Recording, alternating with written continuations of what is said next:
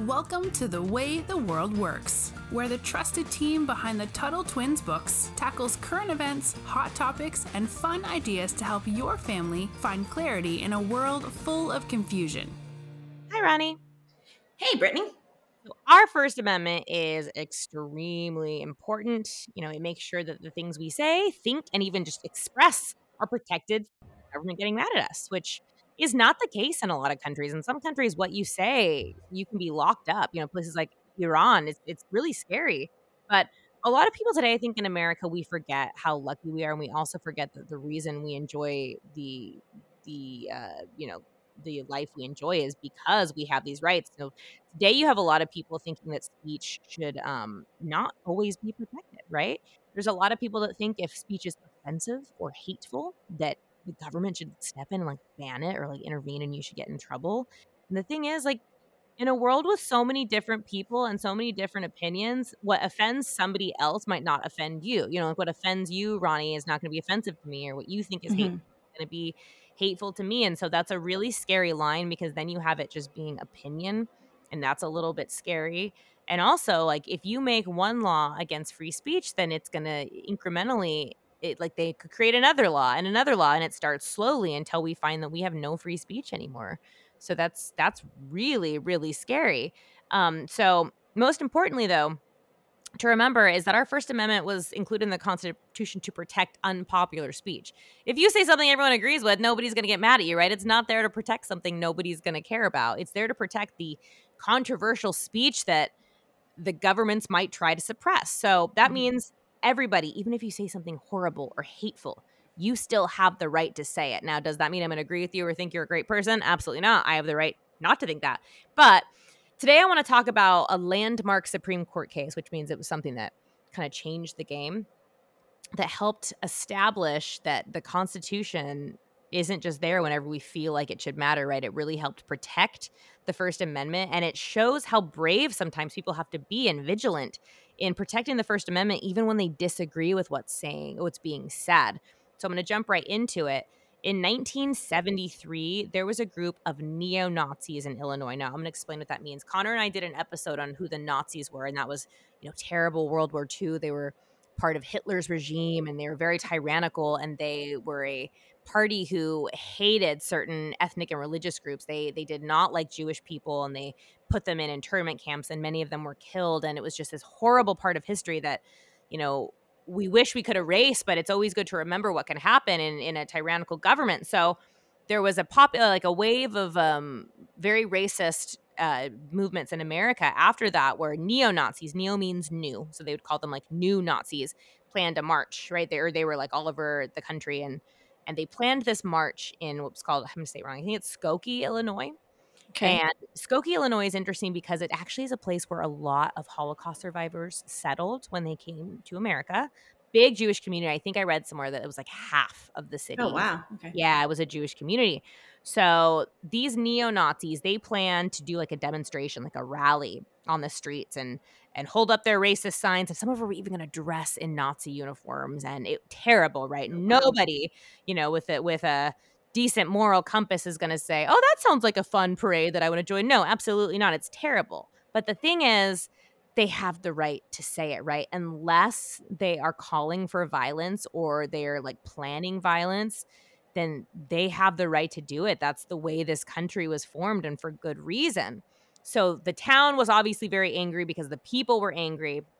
And so they decided to get what's called an injunction, which is like a legal thing that says you can't do this thing.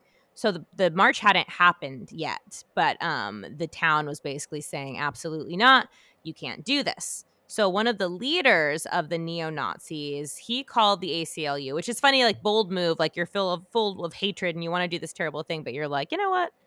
I'm going to call the ACLU. But again, you have the right to do that, right? Like, it doesn't matter what you say if it's not if it doesn't condone or call for, violence or turn violent, then you're allowed to say it. So no one at the ACLU, I think, was sitting here going, oh my gosh, these people are right. We love the neo-Nazis. That is not what it was about. Everything was downright hateful, and I think they knew that, but that's not the point, because even hateful speech is protected. So The ACLU, and I mentioned this in a previous episode, that stands for the American Civil Liberties Union. And they are like a nonprofit law firm that helps protect civil rights, except for the Second Amendment. They definitely are not good on gun rights. And so they don't even deal with them. But their whole thing is to protect people for free, to make sure the government is not trampling on their rights. So they took the case, and boy, was that like a huge controversy, because it's not a very popular case, right? To say, we're going to go ahead and defend the Nazis. Like, what do you guys think about that? And it wasn't that long after World War II. So there's still a lot of Holocaust survivors that remember all the terrible things they had to go through. So the story gets even more interesting, though, because the ACLU, after they agreed to take the case, they appointed, or the lawyer who stepped up to defend them was a Jewish man. So that, is a really cool part of the story. And it just imagine, Ronnie, somebody hating you so much that they were planning like a demonstration to hold up signs saying, we hate you, Ronnie, we don't like you. But you're so passionate about civil rights, you actually defend their right to say it. That is real dedication to principle. And that is just such an admirable thing, even though what they're, he was protecting was terrible.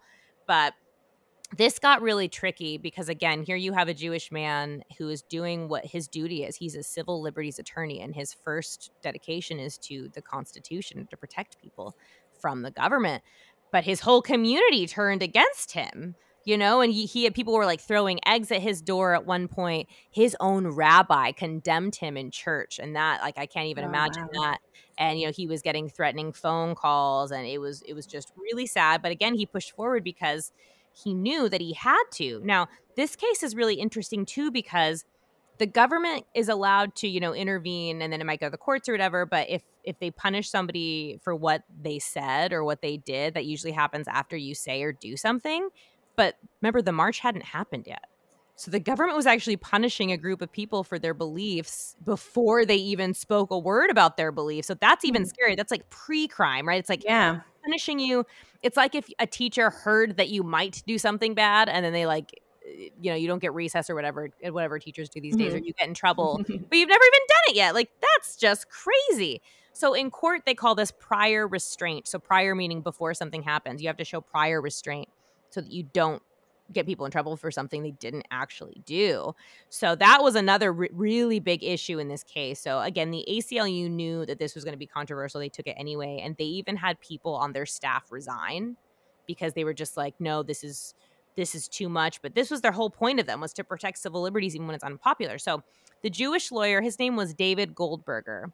He faced all these threats, as we talked about, but he pressed forward. And eventually, they won their case, and the First Amendment was upheld, which is just so great, even though, again, horrible. And what I really find interesting is there were Holocaust survivors who wrote to Goldberger and actually said thank you and supported him for what he did. Yeah, and it's because, they wanted to see speech protected. Imagine escaping a place that was so tyrannical that one of the first things to go in authoritarian, led governments is the right to speak out, the right to free speech. So they had seen that play out in their country. They knew how bad it could be. So they knew that you had to protect that even for the people you don't agree with. And this is a really good and interesting thing about free speech, they also appreciated that it was going to be public, because if people are free to say what they want and they're saying really hateful things, that doesn't mean that they can escape the consequences, meaning the things that happen because of what you say. So the Jewish people who were supporting this case, they were thinking like, okay, well, if we see the people marching, we're going to know which people in our community are neo-Nazis and which people like we don't want to associate with. And the same thing today, like instead of canceling people, if you see someone say something hateful or terrible, then like, oh, I don't want to hang out with that person. That person has really hateful views. So it almost is like really good because it shows you the people you want to avoid. It's like almost like a good little signal for you to decide who or who you don't want to hang out with. So I think that that's really interesting. So really big moment for free speech. But one thing I want to talk about, which makes me really sad, is I used to really love the ACLU because they've done things like this. They were brave enough to take a case that they knew was unpopular. But over the years, they don't do that anymore.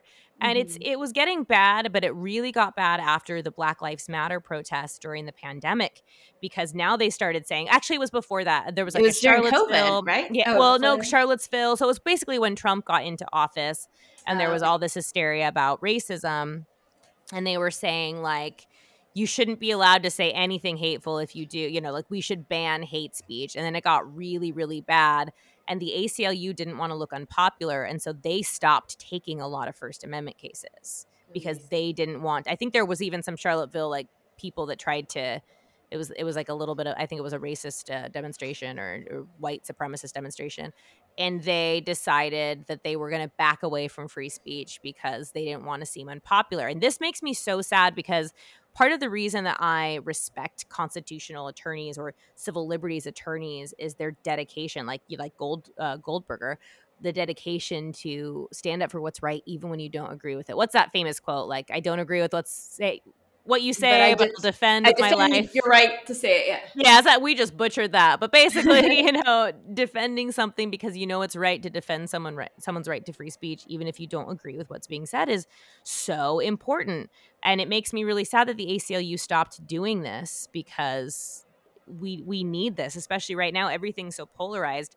And the thing about the Constitution is it shouldn't be polarized because it's created to protect us from the from the government oppressing us. And that should be what matters because you're allowed to say whatever you want. And again, just like the Holocaust survivors who supported the case understood, is that meant that even if they don't agree with it, at least they know who's saying it and they can stay away from those people. So really, really important case. I think it shows us, Goldberger's such a hero because he stood up for what was right, even when he didn't agree with what was being said. And I think that's such an important thing to remember in our polarized world today. So fun little legal history lesson for you. And just a reminder to be dedicated to your first principles. So we will wrap it up there. As always, don't forget to like and subscribe to the podcast and share with your friends. And until next time, Ronnie, we will talk to you soon. All right. See you soon.